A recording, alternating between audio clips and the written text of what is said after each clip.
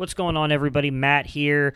This is our Thanksgiving version of Debbie Debate. We appreciate everybody taking the time to listen to this. We did want to let you guys know that this was recorded ahead of time, so the Lane Kiffin news/rumors about him possibly leaving for Auburn, whether true or not, were not addressed on this podcast due to us recording this before that news broke. We wanted to be able to spend some time with our family and friends, and we hope that you were able to do the same in this wonderful Thanksgiving time and these fantastic holidays. Everybody, I hope you have a great time listening to this show and are able to enjoy your families and your time off. We will see you guys again back next Wednesday live.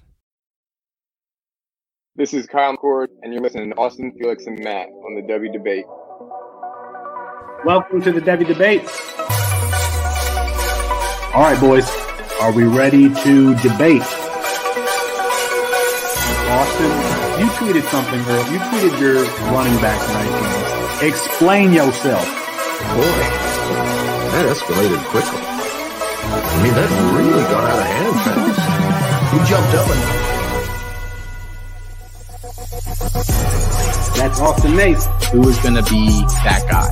And for me, Bijan Robinson is still going to be that guy.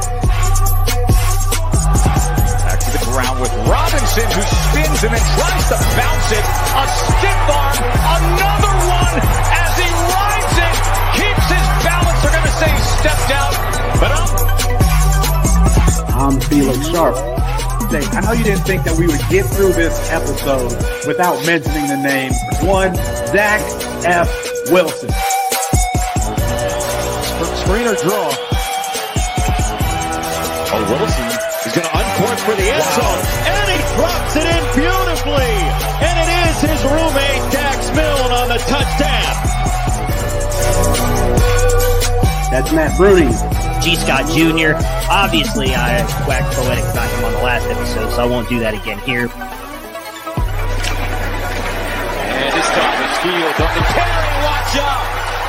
Justin Fields! Hello, Columbus! 51 yards! Bruning, are you ready to go head-to-head with me? I am. Got to get my popcorn out here. Hold on. Got to continue. I got it. Kyle McCord is going to end up winning the job. He's going to be rated higher. Well, I'm not nearly as passionate about what I'm about to talk about.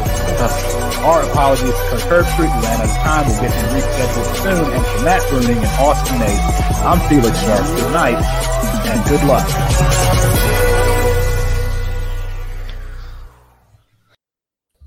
We're doing our giveaway, Black Friday giveaway here at Campus Ken, always looking to make the content accessible because this is the best fantasy game that there is. Austin, you got the details. Why don't you tell the people how they can take advantage of this opportunity? Yes, sir. So we have a couple of things that we're offering here from Black Friday through Cyber Monday. So you have all weekend. Take advantage of the deal. 4 days, starts right after Thanksgiving there. And here's what we are going to offer everybody. If you sign up for a new yearly scholarship or walk-on membership here at Campus Canton, those are our first and second tiers, usually $29.99 and $49.99 per year. You'll get 25% off of that, and we'll have a promo code for you that you can use. Or if you're already a member, we really appreciate that you guys are already members and maybe you can't take advantage of that deal. We want to offer you guys something. So we are doing, if you buy one of the guides that we release throughout the year, we do 3 of them. We do, if you remember, our freshman supplemental guide, we have a Devi guide, and we have a CFF guide. It's like 750 to 900 pages of stuff. Buy one of those, $20, you'll get 50% off another one here. We're doing pre-orders for that. So you'll get an email in your inbox thanking you for being the great members that you are. And it'll have that offer for you guys to take advantage of as well. So again, thank you to everybody that's already a member. And if you're thinking about a membership, go ahead. I think there's no better time to do it. No better time to do it. Go ahead and sign up at campuscanton.com. We're growing. So go ahead and join the party. We are providing our Thanksgiving content, our content through Thanksgiving week on schedule. Let's see if any of the other fit content providers are doing that. we made it an emphasis this year at C2C to make sure we release the shows because you guys are traveling. Like, this was always the time where I wanted content, but people take likes and stuff. I also respected Colin Cowherd because he didn't do that. I think that he understood also that these are times where people are traveling and they want content in their ears, their regular hosts to be talking to them. So we're here providing you the content. We're going to talk about what we're thankful for today. We're going to get into the things we were most right, most wrong about this season, and then big predictions for next season, 2023. Where should we start? Matthew, should we start with what we're thankful for, since I kind of went off on a tirade last week that I should have gotten a thank you from you? Sure. I'm thankful for you, Felix. You make every day and week just amazing. No, I mean, I don't know. I'm you know, the easy stuff, obviously thankful for just everything I have. And I am thankful for you guys. In all honesty, we've built an amazing community, an amazing website in just under 3 years. I mean, what are a couple months away from 3 years now? I feel like 2 years. We're like 20 months in. This has aged me badly. Okay, just under 2 years.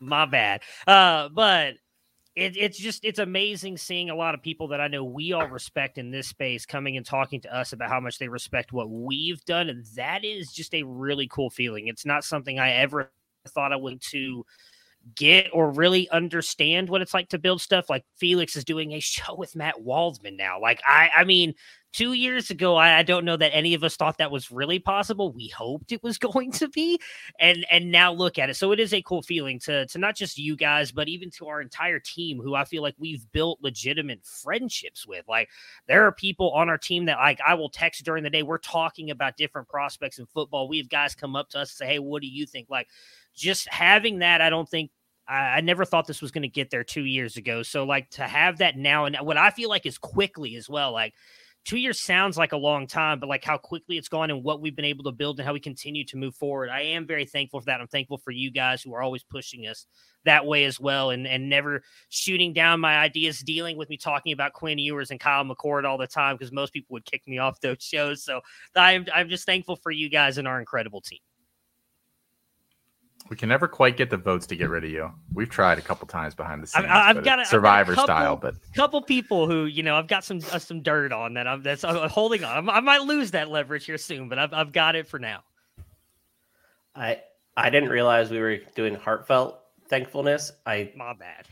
I know he did. He went all sincere and genuine. I mean, Jesus Christ. I'm thankful that Quinn Ewers is our king, the prince. That was probably, I didn't know where else to go with it. I was just going to be honest. No, I echo a lot of what Matt just said, right? Like we have an incredible community of people that you know, like to listen to what we have to say, which is like, how cool is that, right? A lot of smart people, a lot of fun people, a lot of people that we've gotten to know here at the site, but also like through our Discord and people who are regularly commenting on videos, regularly chatting up with us, like trying to be as accessible as possible to help grow this college fantasy space. And it's been a lot of fun. So I'm thankful that, you know, we're all able to have this opportunity and whatnot. But what I'm really thankful for is University of South Carolina head coach Shane Beamer, who's brought this program back from whatever you want to call the disaster of Will Muschamp. That is what I'm thankful for, to cap off a 25-point win against the number 5 team in the country. Are you even thankful for Satterfield? No. couldn't get you that far. Couldn't get you that far. I hope he gets fired. Awesome. Do you think there's a risk that he stays? Is totally off topic now that they won that game and they put up 60 on Tennessee? I'm a little scared. Yeah. You don't think they'll go like we're going to help you get another job somewhere else, a la Bill O'Brien in Alabama? That's a lot easier now that Alabama they did that? than it is at South Carolina. Yeah, I was going to say. There's a lot more down from Alabama you can go, and like, no offense to South Carolina, but like there's some tiers in there that are missing a little bit that make that less attractive. We want Bama. We just beat the team that beat Bama by 25. You kidding me? I just want to see all the South Carolina fans chanting, "We want Bama now." Let's get it. Let's make it a bowl game. We under the lights. Tell us what you're thankful for, Austin. What I'm thankful for, man, I'm just thankful for college football. It's been a really good year of college football here. No great team has just made it. There's chaos every weekend. There's all sorts of players coming out of nowhere. Like, we still don't have the Heisman race decided. Like, usually by now it's almost locked up. We don't have playoff spots locked up. Like, it's just been a crazy, crazy year of college football. So I'm thankful for that. And what I'm really thankful for this year, Zach Charbonnet, my guy, won a league last night, hoping to win a couple more next week. I am looking for a signed Zach Charbonnet jersey to add to the wall here behind me. We'll see if I can locate one of those. You've been my MVP this year, Zach. I love you. Come on the show. I think the thing that I'm most thankful for is it's definitely the community that we've built. If you've created something and you've asked a market to respond, you have no control whatsoever as to whether they actually will. So you plan a show, you do a script, you put everything together, and then you try to sell tickets, and then you open the doors, hoping that people will walk in, and you have no idea if they will actually walk in. And you all have walked in and said, yeah, we want to buy a ticket to your show. We want to watch your show. And I think that's been it's an amazing feeling to have built something with these guys and Hannah, and the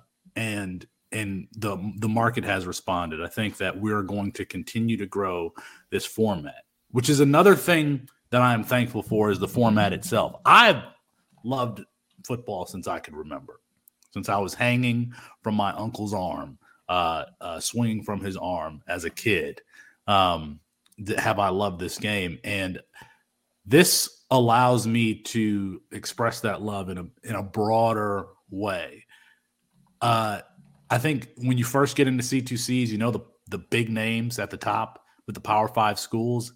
But when you're in year 3 and year 4, the depth charts for Akron and Central Michigan.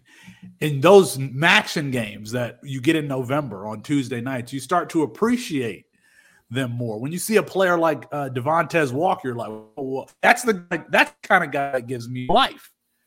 Devontae Walker, because we're looking for a player like that, the wide receiver at Kent State, for those who are uninitiated.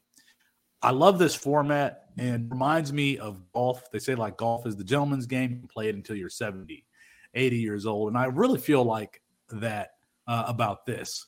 I'll be able to love this game well into my 50s, 60s, 70s because of a couple years away. Because of this format. So we get to follow these player stories. Quinshon Judkins, who Matt identified very early on in the process, a lowly 3-star, ran for 200 yards again this past Saturday against Arkansas. Just to follow a player like that and to see where he ends up in the NFL, I'm appreciative for the time and the departure from real life that this format gives me. All right, that's enough of that. I can start with what I was wrongest on, and we have it's like a double special show.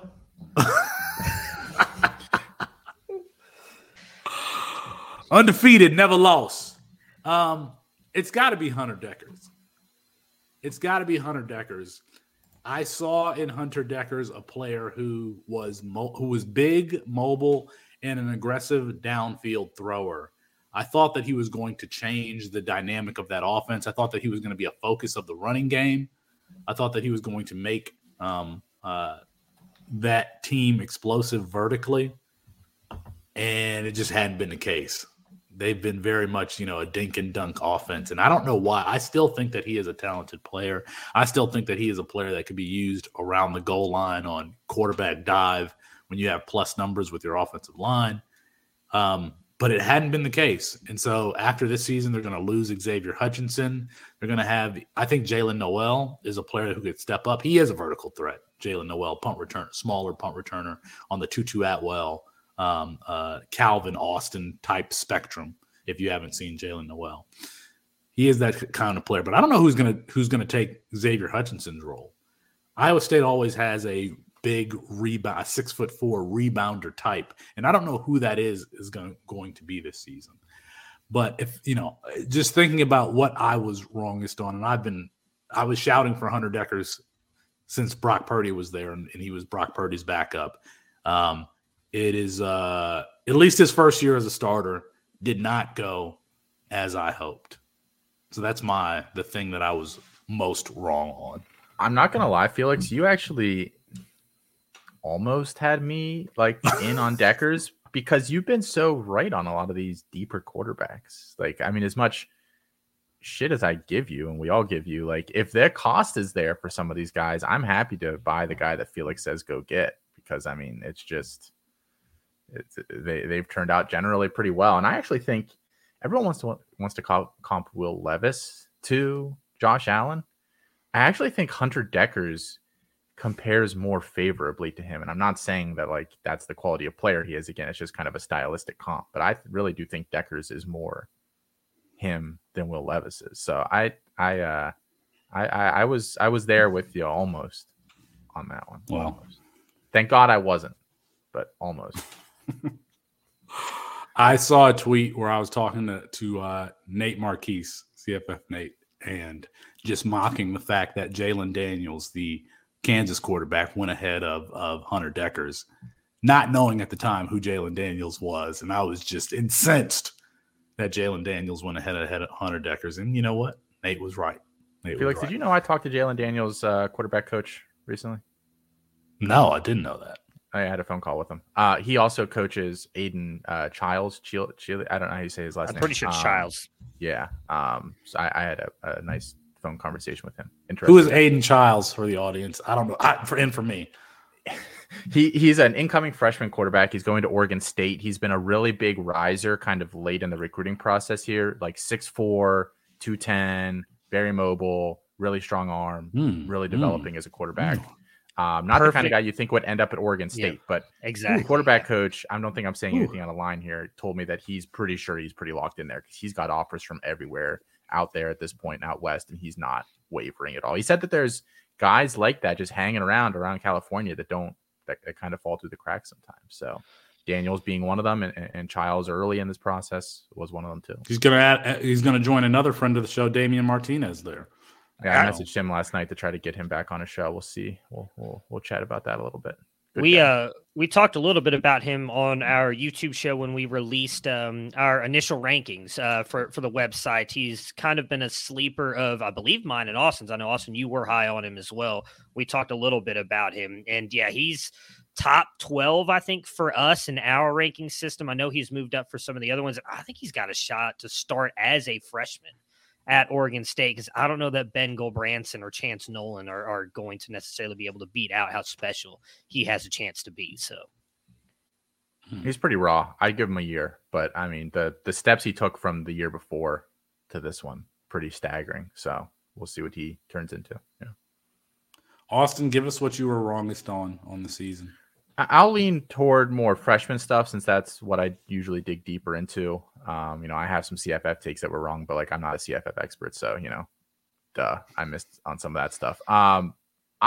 There were three guys that stick out to me right now that I miscalculated. Keon Graves being the one at Ohio State.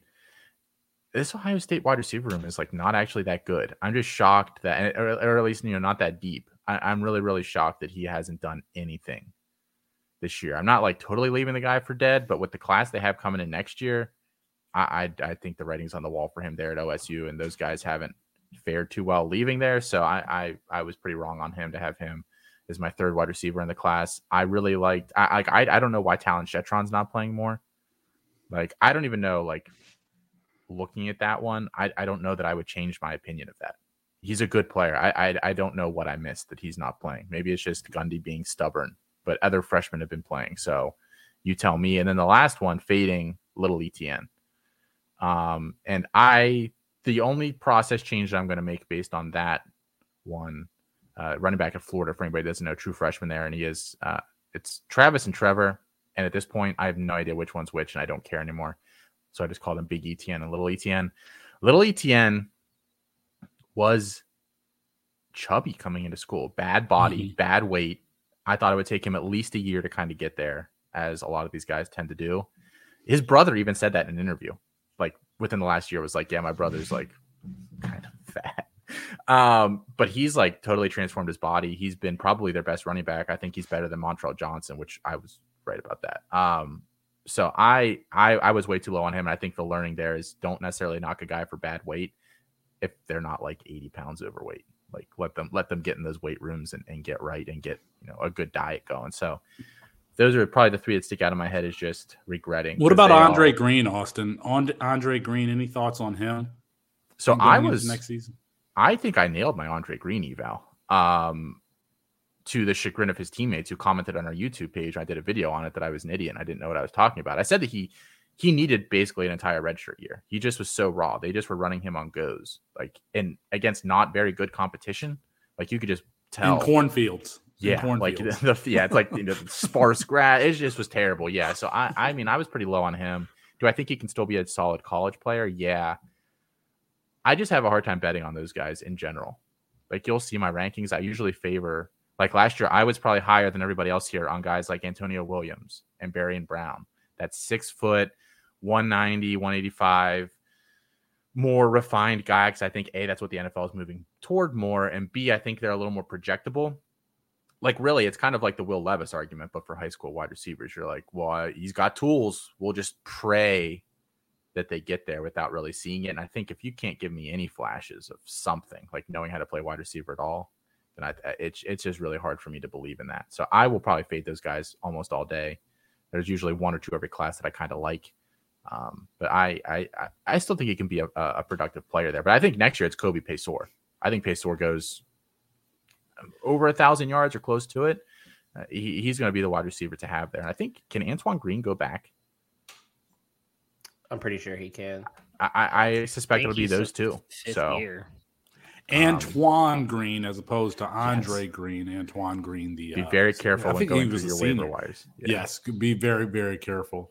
Kobe Paysour, he's going to take over for Josh Downs in the slot at Carolina. We haven't seen a lot from him. Do you think he's a potential NFL player?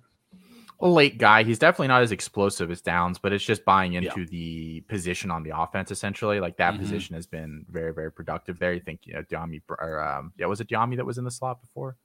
Or was it Daz Newsome? It was Daz Newsome, It's been Newsome, it's been Elijah Moore when he was in the slot in this Longo offense at Ole Miss. Like it's just a very productive position. So if I don't think Andre Green's a huge NFL guy, then I'll just take the guy I think is going to be more productive, which is Paysour. Antoine Green doesn't have any eligibility left. Yeah, about to say. Yeah, fifth year, but his junior season was 2020, so he would have already burned his COVID one. Yeah. Because it's his second senior season. So Okay.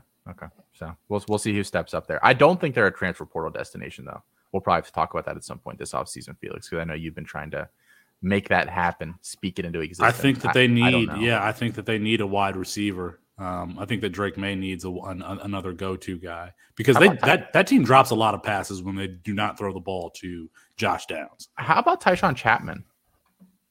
He's a true freshman there this year who was also a 4-star. I mean, I haven't heard anything on him, but he could be a guy that contributes too. I think he was the fastest recorded time that we had for the incoming freshman too. That dude's just a speed demon. Yeah. So, I mean, I could see a number of players stepping into the second role there. But Gavin Blackwell, what's he up to? JJ Jones. Yeah. Like all these 4-star receivers that UNC's been hoarding that none of them developed. Mox, give us the take that you are wrongest on, or most wrong. Is wrongest a word? I don't know. I think it's most wrong. I don't know. Most wrong. You only pick just one? Give us whatever you got. Okay. I didn't know we were doing this week, so I just fired them off onto Twitter earlier this week. So hold on. Let me make sure I got all of them right. I said we got to give Jimbo Fisher a little bit of credit. Let's see what happened. That was a good one. I said Josh Gaddis might not be terrible in Miami. Another good one. You were way too nice to bad coaches this offseason, Chris. I know. That's the takeaway here. I said Spencer Rattler and the South Carolina offense might click until their 63 point output against Tennessee. That was true. I said Cameron Ward is probably a CFF QB1 and closer to quarterback 1 than 12. Very wrong about that. I said you should probably fade Marvin Harrison Jr. We are getting way too over our skis with this. I thought it was insulting that he was being ranked where he was and that you had to be really, really confident in your projection. It just didn't make sense. Then I said fade Quinshon Judkins like 5 times this year. And every time he had like 150 and 2. So those are some good ones. I mean, I have a ton more, but those are some good ones. That's a pretty good list. All right, Matthew, what do you got for us? Let's see. I mean, obviously we can start with the most recent one. Quinn Ewers is going to take Texas to the playoffs. That's unfortunately been a big miss here the past couple of games. If you go back to the freshman stuff, I said DJ Allen I thought was going to be a big guy this year. I don't even think he's taken more than 1 snap, if even that, for TCU. That has been a big miss on my part. I actually think I had him ranked as like wide receiver 3. Cade Klubnik, while he has not been impressive, ranking him down at like QB 60 to start the season probably wasn't it. Probably should have had him at least a little bit higher. He has moved up in my ranking. Same with Ty Simpson, who probably is the bigger miss based on what everybody else thinks about him here. My biggest one, I think, is still to date the Jackson Dart's going to be better than Caleb Williams call at the beginning of this season, because that is me against Chris Moxley, and Moxley has every right to flex on that one, because I don't think me and Moxley ever really argue a lot. I think we almost got legitimately to like yelling at each other in that episode, and it has not been close. It has not been close. I'm going to go find that clip and put it on TikTok. Subscribe to Campus Ken on TikTok. I don't remember what episode it was. I don't even remember how we got started on that. But we started in the Discord. Yeah, and then probably right. Yeah, we started in Discord, and then it led into the. But yeah, it's been bad, obviously. I mean, even if you just take the rushing yards out of it, Caleb Williams is like upped him by 1,000 plus something yards passing. His touchdown to interception ratio is a lot better than Jackson is as well, obviously. And a lot of that, I think, came from me being just fading Caleb Williams in general is probably another one. I did not think he was going to be able to continue to put it together. He's probably the best quarterback in college football right now. So that's probably my biggest miss. I was trying to think of a running back one, but I can't really think of one. I mean, I faded Braylon Allen. I don't know. He's been good the past couple games, so it was probably just those freshmen and obviously those QB ones. Those were. I haven't looked at the stats yet, but I'm pretty sure that Quinn Ewers is completing a lower percentage of his passes than Anthony Richardson, and they might have a similar touchdown to interception ratio. And I'll say this about Quinn Ewers, and I said it watching his high school tape. The next throw that he makes that is, in my opinion, like super impressive, an exceptional throw, it'll be the first throw that he makes that is very impressive. I was watching Dorian Thompson-Robinson and Caleb Williams on Saturday, and I mean, Caleb Williams was throwing lasers down the line of scrimmage where making these hole shots where usually you put more air in it. He's just gunning it in there on the line. I mean, and Dorian Thompson-Robinson too. The next time Quinn Ewers makes a throw like that I'm impressed by will be the first time. I think you're the first time. I think you're overstating it, but no, yes, he is a competent player, but exceptional. I don't think so. I saw more exceptional plays from Evan Brown, Tom Simpson, and one. Who else am I thinking of? Drew Aller, of course. So can I ask? I actually wanted to ask you something about this, Felix, because you were discussing, and I promise this is not like a gotcha, but you were talking about Justin Fields this week and saying that he was basically a free space because of where he was ranked and how basically all these guys that are ranked in that range are like locked in early round NFL picks. Quinn Ewers was higher rated than Fields, so he's going to be in that range. I mean, I think. I don't know how far you're fading him.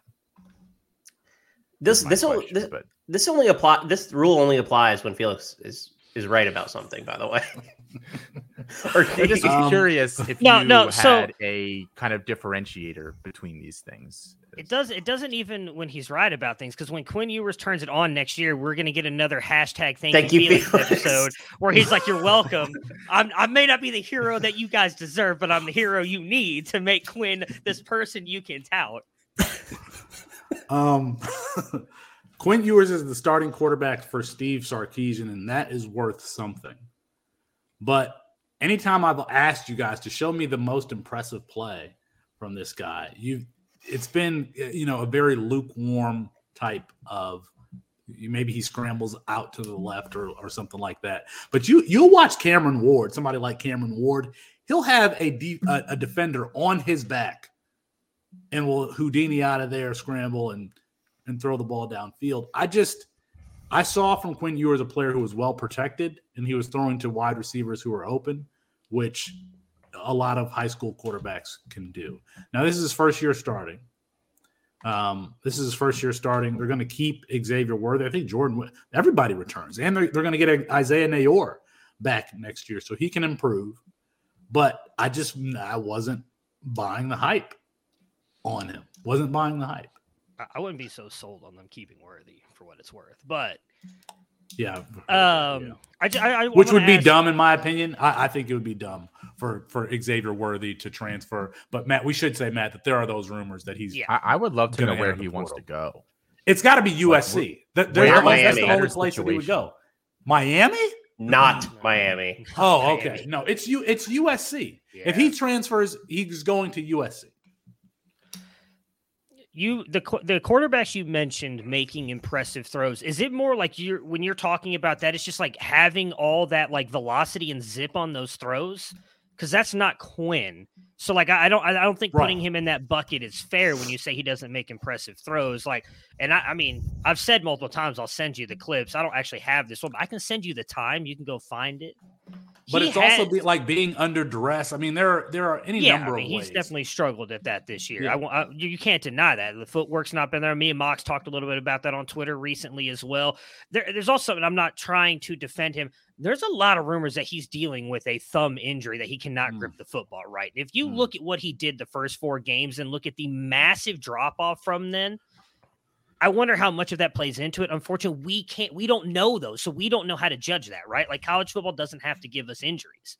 So there's no way to know if that's actually true or not. But he does make impressive throws, but it's definitely not in the Caleb Williams, Devin Brown area. They just have better, I would say they can sling it a little bit more, put more velocity on it than Quinn has. But maybe he's more of a Tua Tagovailoa type than one of these players with the raw arm talent and velocity on these throws. That, I mean, Caleb Williams was making some throws that were traveling 30 yards and they didn't go over 7 yard ground. Spencer Rattler made one of those throws yesterday. I was like, holy, like it's just a different kind of talent. All right. Did everybody go? Did everybody get there what they were most wrong on?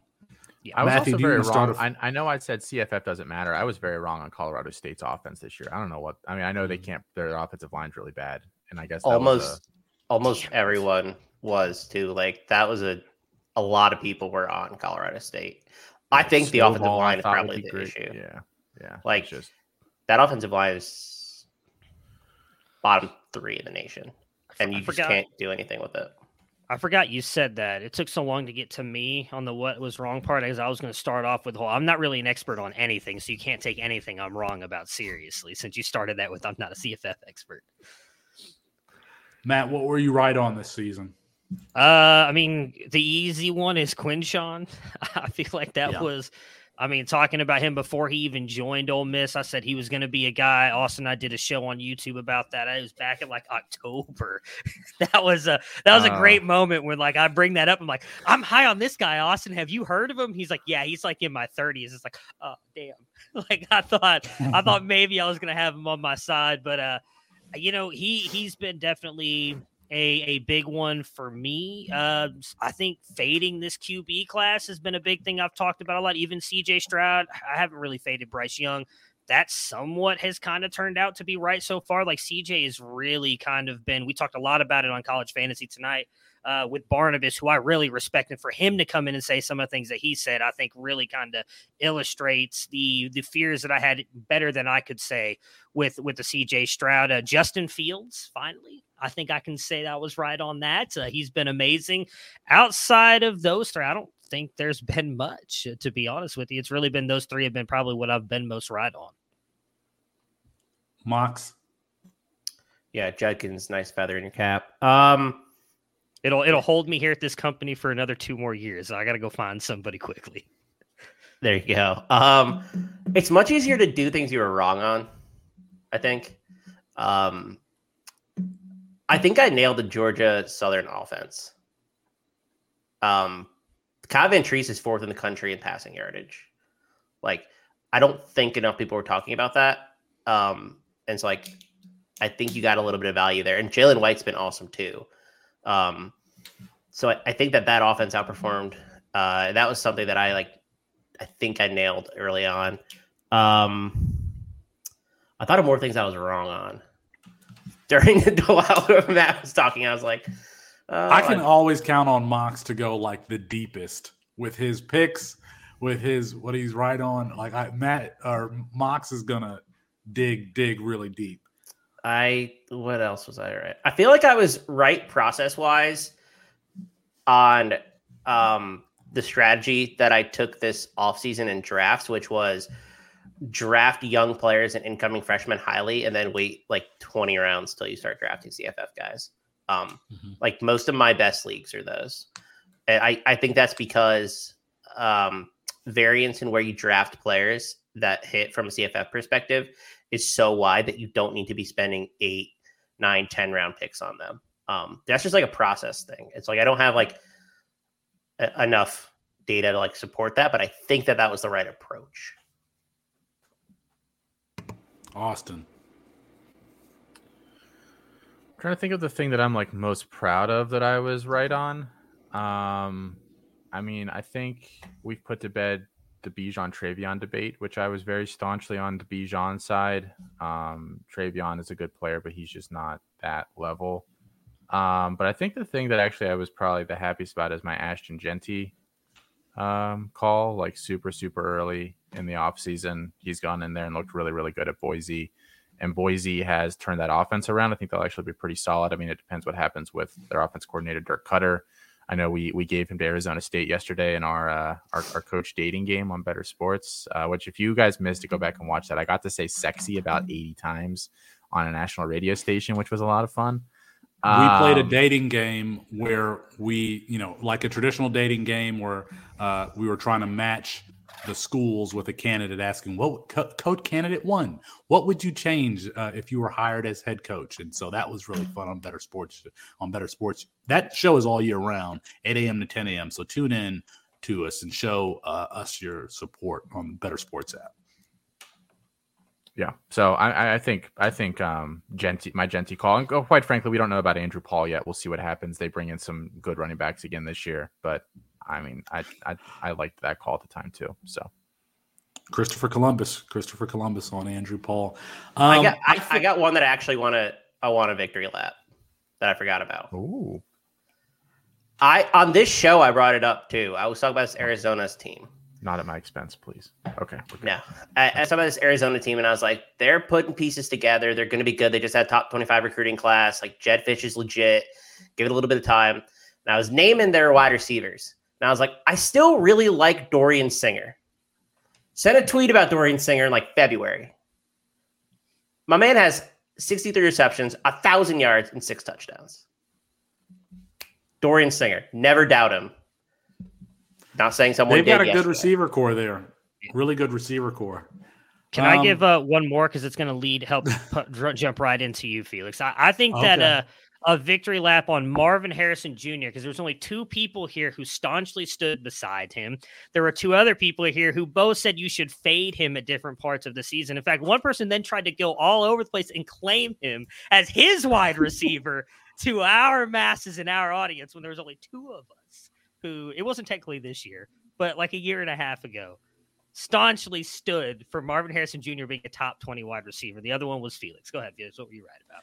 It's a good point that you make because since we started doing this, I've become more isolated as to how everyone is ranking players. I just because the way we do this, for folks who don't know, we just have a list of names in a spreadsheet, and then we go write them up. And that's kind of how I research the players, is just based off of that list. So I don't, in the seasons past, I have known if a player is a 5-star. I think I generally know that. Coming into the season, I didn't realize Quinshon Judkins wasn't a 4 or 5-star prospect, that he was only a 3-star prospect until, like, I think the season might have started. I was like, oh, wait, this is a 3-star guy. And so the same thing applies with Marvin Harrison Jr. It wasn't until I think we had the ranking summit that I realized, like, Austin was claiming him to be in the 70s, and me and Matt both had him in the top 20. To me, Marvin Harrison Jr. was Ohio State trying again at a G. Scott type player. G. Scott, 6'3", 210-pound guy who could run routes well, and that's what I've saw from Marvin Harrison Jr. Now, the funny thing is Marvin Harrison Jr. is winning on a lot of, like, really back shoulder fades. He's just I tweeted this out, that he's a wall that can catch. We haven't seen him run a very complex route tree at all. I think that's there, but he's really just been CJ Stroud's safety blanket, because if you got a cornerback's head turned, Marvin Harrison Jr. is open. He's a great ball tracker. He's great with his feet along the sideline, as we saw with that catch where it looked like he snapped his ACL, get his foot down. But that dude is a wall that can catch the football. You don't see him running a lot after the catch. You don't see him do any of that kind of stuff. But he's trending towards like a George Pickens type player. Number 2 on Bruce Feldman's freak list. Allegedly, he can get to 23 miles per hour. I don't know that we've seen a game-breaking speed from him yet. It's more like a Jamar Chase type, where he's just so physical at the catch point and has such great ball tracking ability. But the point being, Matt, on your point, is I didn't realize where everybody else had him until we got to the ranking summit, and the discrepancy in our rankings of Marvin Harrison Jr. really stood out. I think I've got 3 victory laps that I want to take. One is, I'm going to go to the NFL. I'm going to say Ramondre Stevenson, who's been an RB1 on the season. Ramondre Stevenson has forced Bill Belichick and Matt Patricia, or whomever is calling the plays there, to deploy him as a bell cow. How good do you have to be for this team that has been in deploying a committee forever to be deployed, more than 1% of the touches? That's how good that's how good Ramondre Stevenson has been. I asked on Twitter, I just assumed he was like a top 12 dynasty running back, and he still may not be. If you look at keep trade cut, he may not be in the top 12, but I don't think you're complaining if you have him on your roster this season, and he was a player that I gravitated towards. So Ramondre Stevenson is one, and then I'm going to go to the same spectrum of player. I'm going to say Mayan Williams. I think that Ohio State has needed Mayan Williams this season. If they didn't have Mayan Williams, I'm not sure that they would be where they are. That game against Notre Dame, the game against Rutgers. Now, they would have beat Rutgers anyway, but he went off there against Rutgers. They needed his physical run style. They have needed that type of player to get through the season. TreVeyon Henderson has been ineffective and has not been healthy. And so Mayan Williams has low center of gravity, his physical running style. No, he can't do all the flashy speed stuff.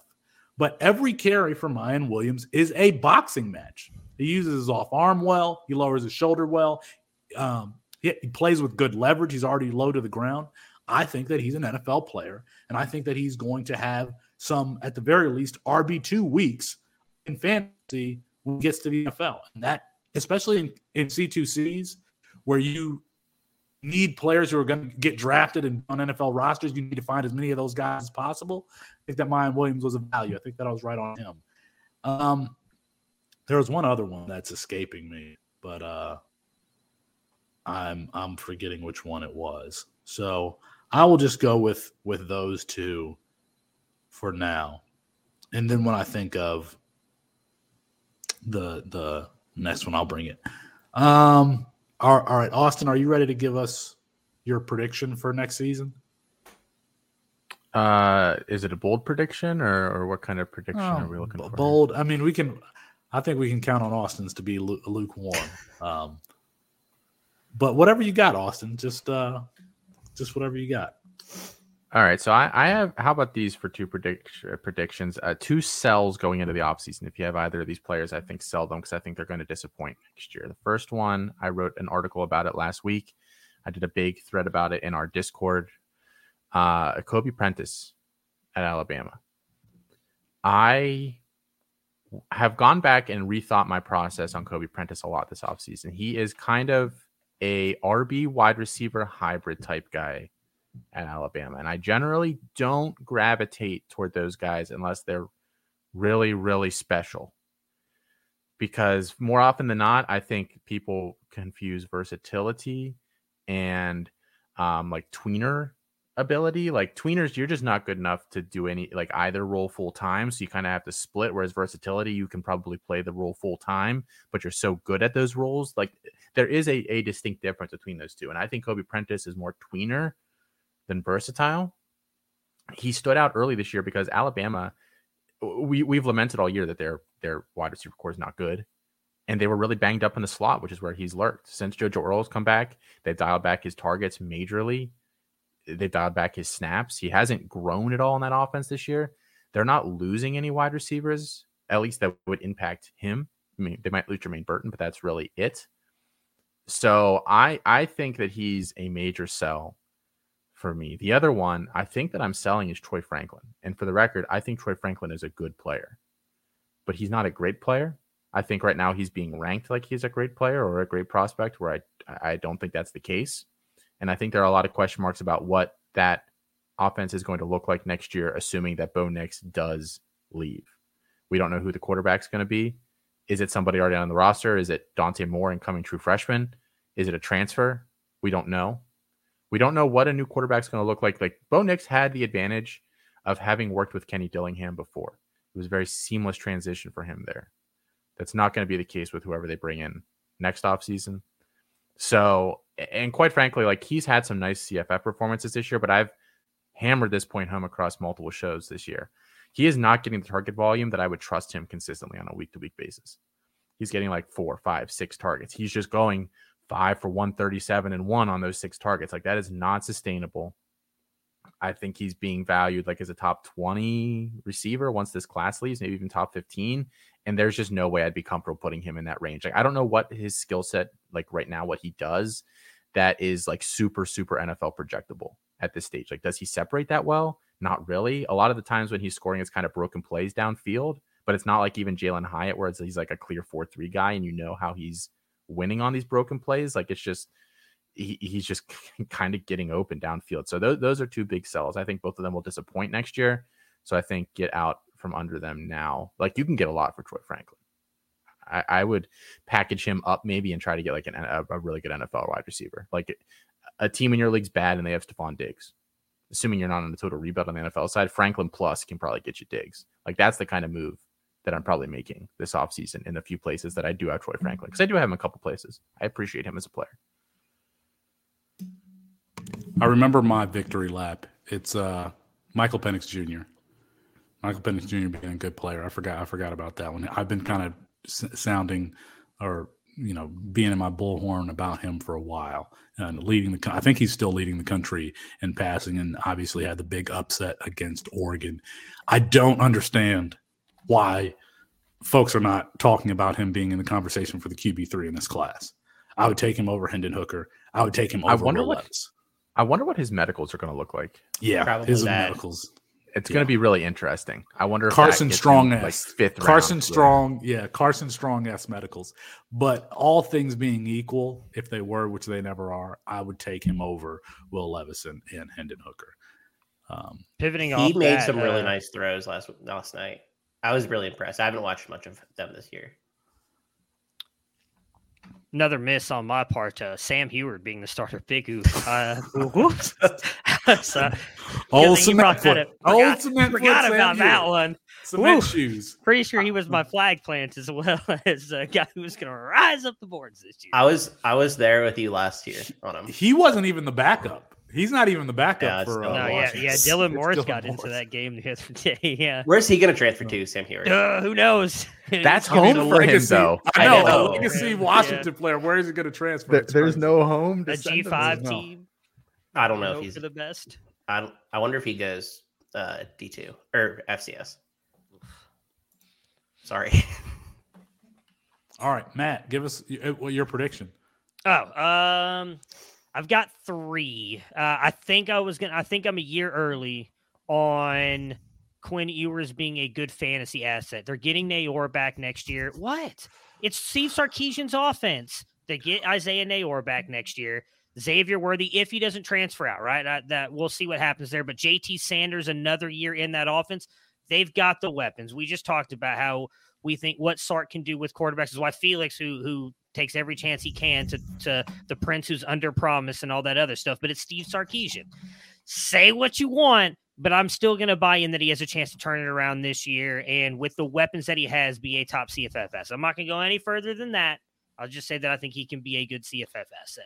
That Texas quarterback room is one to pay attention to because there are a lot of good players in that room. I think Hudson Card is a good player. I think Malik Murphy, you want to talk about tools. If you like, the Will Levis raw types, Malik Murphy might have one of the best arms in the freshman class right up there with Devin Brown. And then, of course, they add Arch Manning. I can't wait to see where Malik Murphy transfers. I'm surprised that he actually stayed with his commitment to Texas.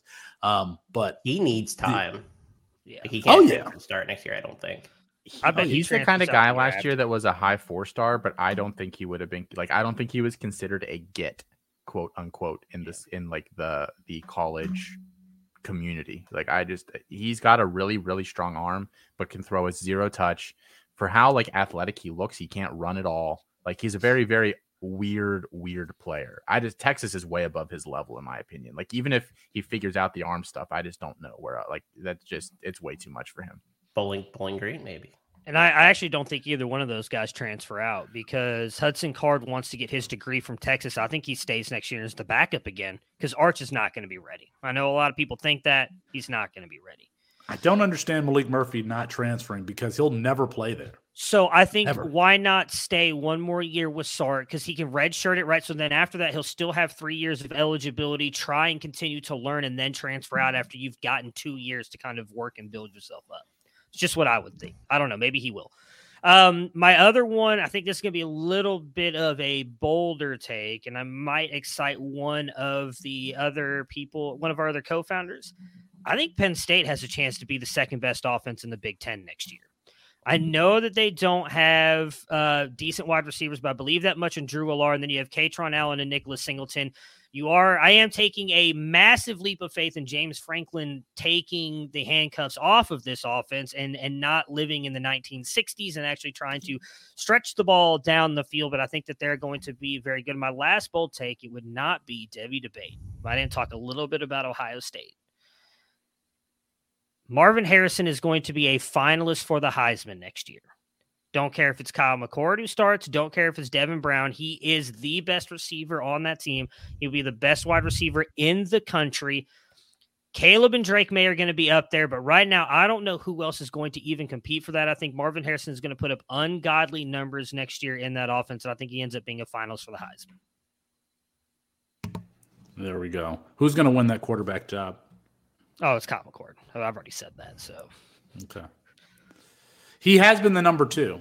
And we might be able to talk to Kyle again this offseason. So we'll see if we can. I have been navigating trades the past couple weeks as if it's going to be Kyle McCord. I've moved Devin Brown in a couple spots. I've picked up Kyle McCord. I mean, I know I would operate too. Before I said anything on shows. Yeah. I've said this behind the scenes a little bit. And again, you have to take this for what it's worth because there's still a lot of time here. This is November. We're recording this late November. He's got all offseason to improve this, but a big knock on him that I've heard from multiple people there is that his footwork is horrible. And that's why he has not been getting in games. He got in those first 2 games earlier in the season and he's not gotten back in. They did not like his footwork. He's not setting his feet. He's trying to do everything just out of structure. That is not Ryan Day's offense. And I think people want, it's kind of the big thing Austin, I know, mentioned a couple weeks ago with Dylan Raiola. It's interesting to see because Dylan Raiola is a very out of structure quarterback as well.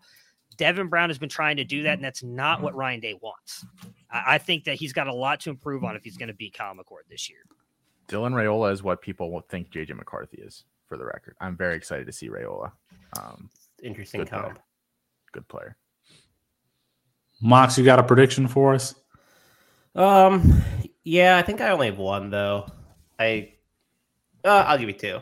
I think Lane Kiffin is the next coach at Alabama,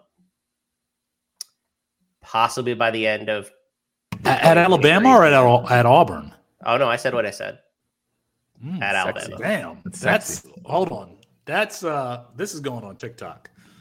I think that Lane Kiffin is the successor to Nick Saban. I think Nick Saban and Lane Kiffin have a ton of respect for each other.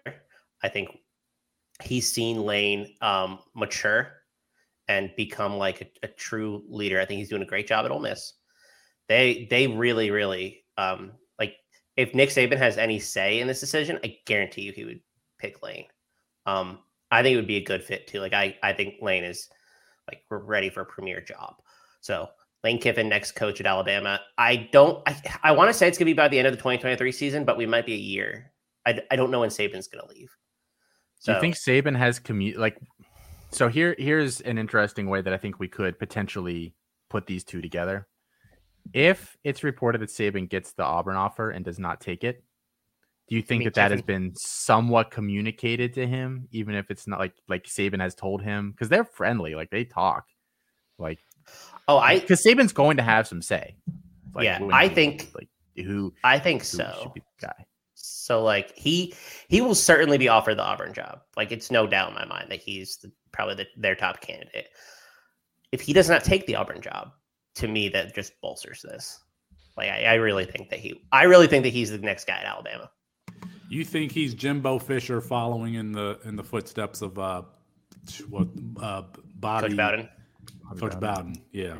Yeah, I do.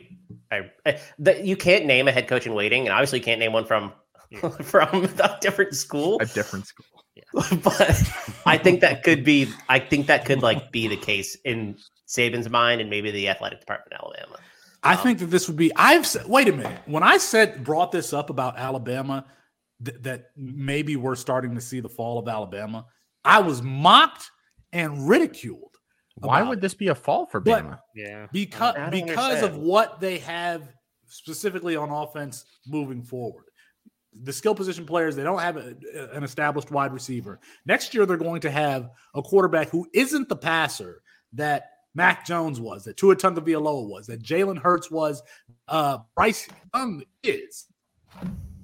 We're going to see like a different, regardless of whether or not they're still like a contender nationally, we're going to see a different style of football from them next year.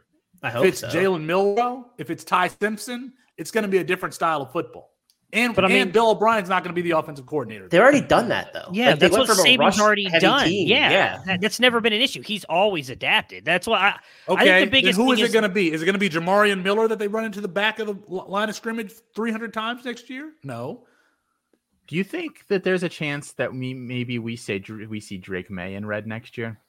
He was originally their guy. Man, you know when what are your thoughts on that, Matt? I can't. Nothing. He's great in those blue uniforms. He's going to stay at UNC. I mean, we could just call it speculation. We're just speculating. Okay, fine. Speculation. Just speculation. Speculation is I may or may not have been told that it's not necessarily unfounded, the rumors that Drake May be leaving UNC. I'll put it that way. I don't think that would be a great decision. I think Phil Longo is perfect for him. But what were you going to say, Mox? I was going to say I don't think that would be a bad decision. Mac Brown probably should have been fired last season. I don't think he's going to get fired this season. Gene Chizik is terrible on the defense coordinator. Phil Longo's fine, but I don't think he's special in terms of beat coordinators. I think UNC might be in a bad place in a couple of years. They're recruiting really well, but they're not developing anybody. Mm-hmm. So I'm a little bit worried because I like Drake May a lot, coming in, and he's outperformed my expectations. But like, I don't know if that was Phil Longo as much as it was like Drake May is kind of just like a special player. And so he was originally Alabama's guy. Then they got Bryce Young. He flips, goes to UNC, and I don't think that was a bad decision. But I wouldn't be surprised if he left. Like, I don't think that would be a bad idea. The reason why, real quick, I think it would be smart for him to go to Alabama, Saban's going to bring in somebody. And just to kind of get you excited, Felix, what if he brings in Grimes to run that offense? And then they bring in Drake May? Exactly. Like, you don't know who he's going to bring. It's not going to be Bill O'Brien. And he's going to bring in somebody who complements whatever quarterback they have, whether it's Ty Simpson, Jalen Milroe, or if they know they're going to get Drake May, they'll find a way to make it work. They're bringing in some intriguing play. Ja'Cory Brooks has looked better. Malik Benson has a shot to be very good. We'll see. I mean, he's top JUCO wide receiver, has a chance to be very good. Like, they've got pieces there to be a very good team. And as Austin mentioned at the beginning of the show, every team this year has taken a step back, and I don't know that anybody's going to take a leap forward. Georgia, I don't think is going to take this massive step forward next year and go back to being this elite team. So, like, Alabama, I don't think is as far back as you think they are from being right back up at the top of the college football landscape. I tend to agree. They have the resources if they want. Like, I think they'll be fine as well. Mox, who's that that OC at Tennessee? Alex Galesh. Okay, I want to cut this. Alex Galesh. I'm going to cut this for TikTok. All right. Yeah, next offensive coordinator for Alabama: Bill O'Brien, Zach Kitley, Alex Galesh, or Jeff Grimes. Oh, if I had to pick, I'd probably go Kitley. That's a good question. Can I give someone who is not on your list? Sure. And I think would be really good. Alex Atkins, the Florida State offensive coordinator. I think he's ready for a promotion, like to a really big job. He's done a masterful job at Florida State this year. He's young too, and he's got roots in the South. I think he could be pretty good. I've been trying to find, listening to all of our content, sound bites that can go on TikTok. It's the hardest for me to find that with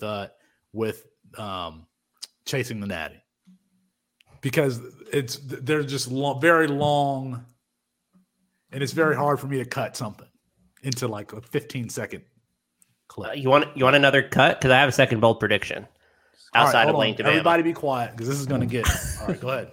Go ahead.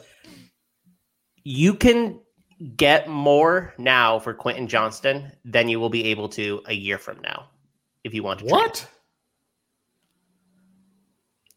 You're saying his value is going to take a dive? Yeah. I think he's being treated as like a locked in like the wide receiver one in this class. Like when he tests too, like it's going to keep going up.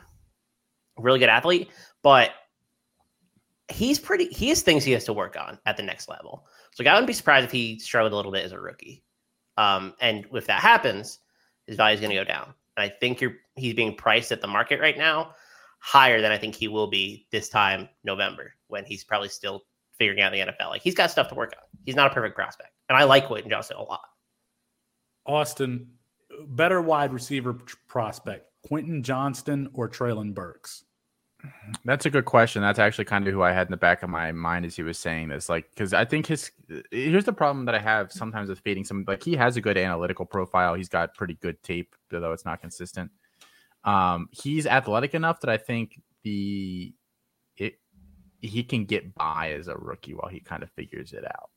And he's not like Andre Greenlaw. Like, he's more refined than that at this stage. So I think if a team drafts him and use them like the Packers have used Christian Watson the past couple of weeks, I think it can be very successful. Like a lot of like crossers where you can kind of shed coverage easier, use them in the red zone. It's basically then just have him run, deep post goes. I think that's his route tree as a rookie, and I think he can hit 1,000 yards. But I think that the usage has to be there, correct? If you're trying to use him as like he's not AJ Green. That's the comment a lot of people want to make. He's not as fluid. He's not as flexible, like hip wise, like in and out of breaks. He's not that level of a guy, but he is. I mean, I think if you use him like that, I think he can be a good player. Who's the comp for him? Martavis Bryant? I don't think he's. I was going to say Martavis Bryant.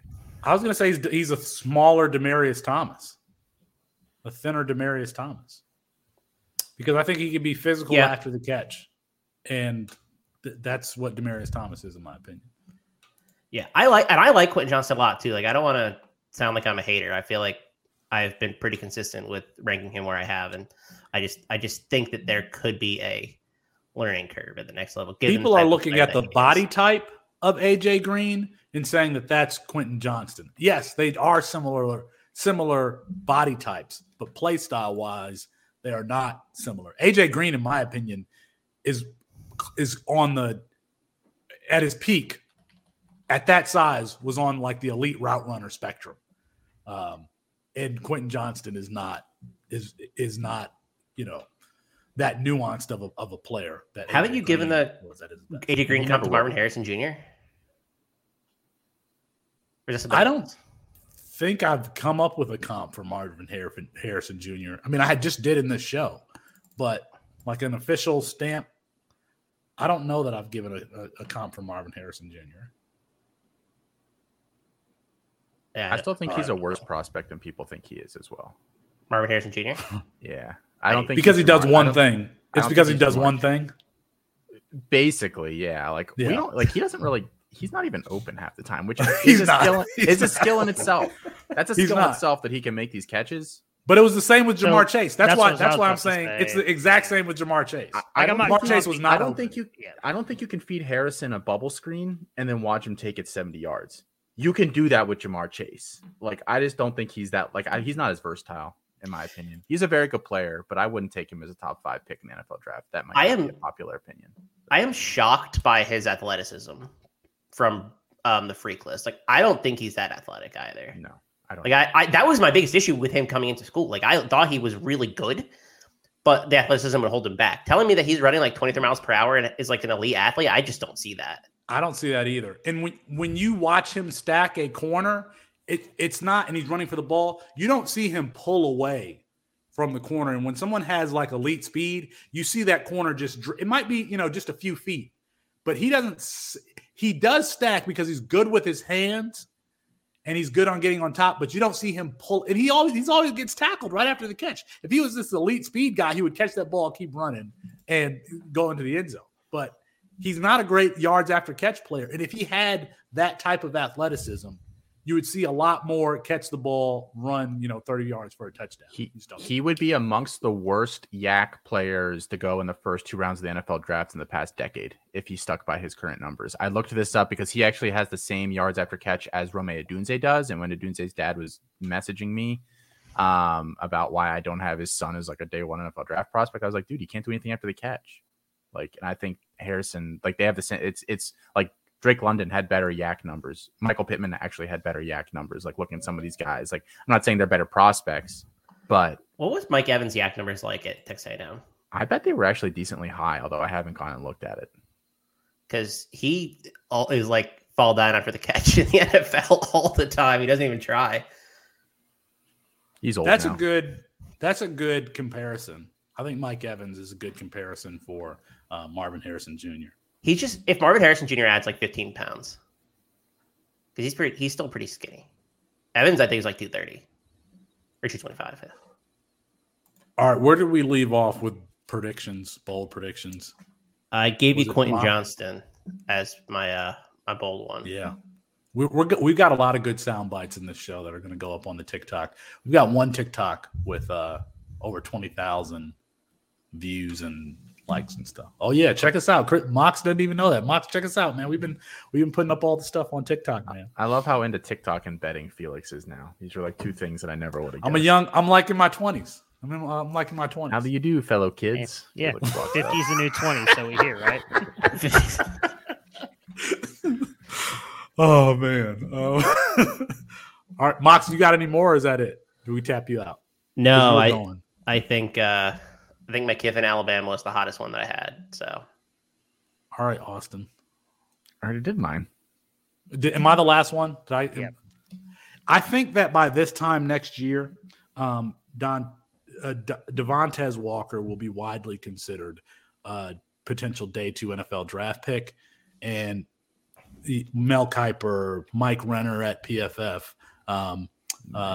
Dane Brugler will be considering him that 6'3", 210 pounds, can get vertical. Now, I've been fooled with Kent State wide receivers in the past. I cannot remember the guy's name just like 2 seasons ago who came out of Kent State, who was very productive. I think the Steelers may have picked him up as an undrafted free agent.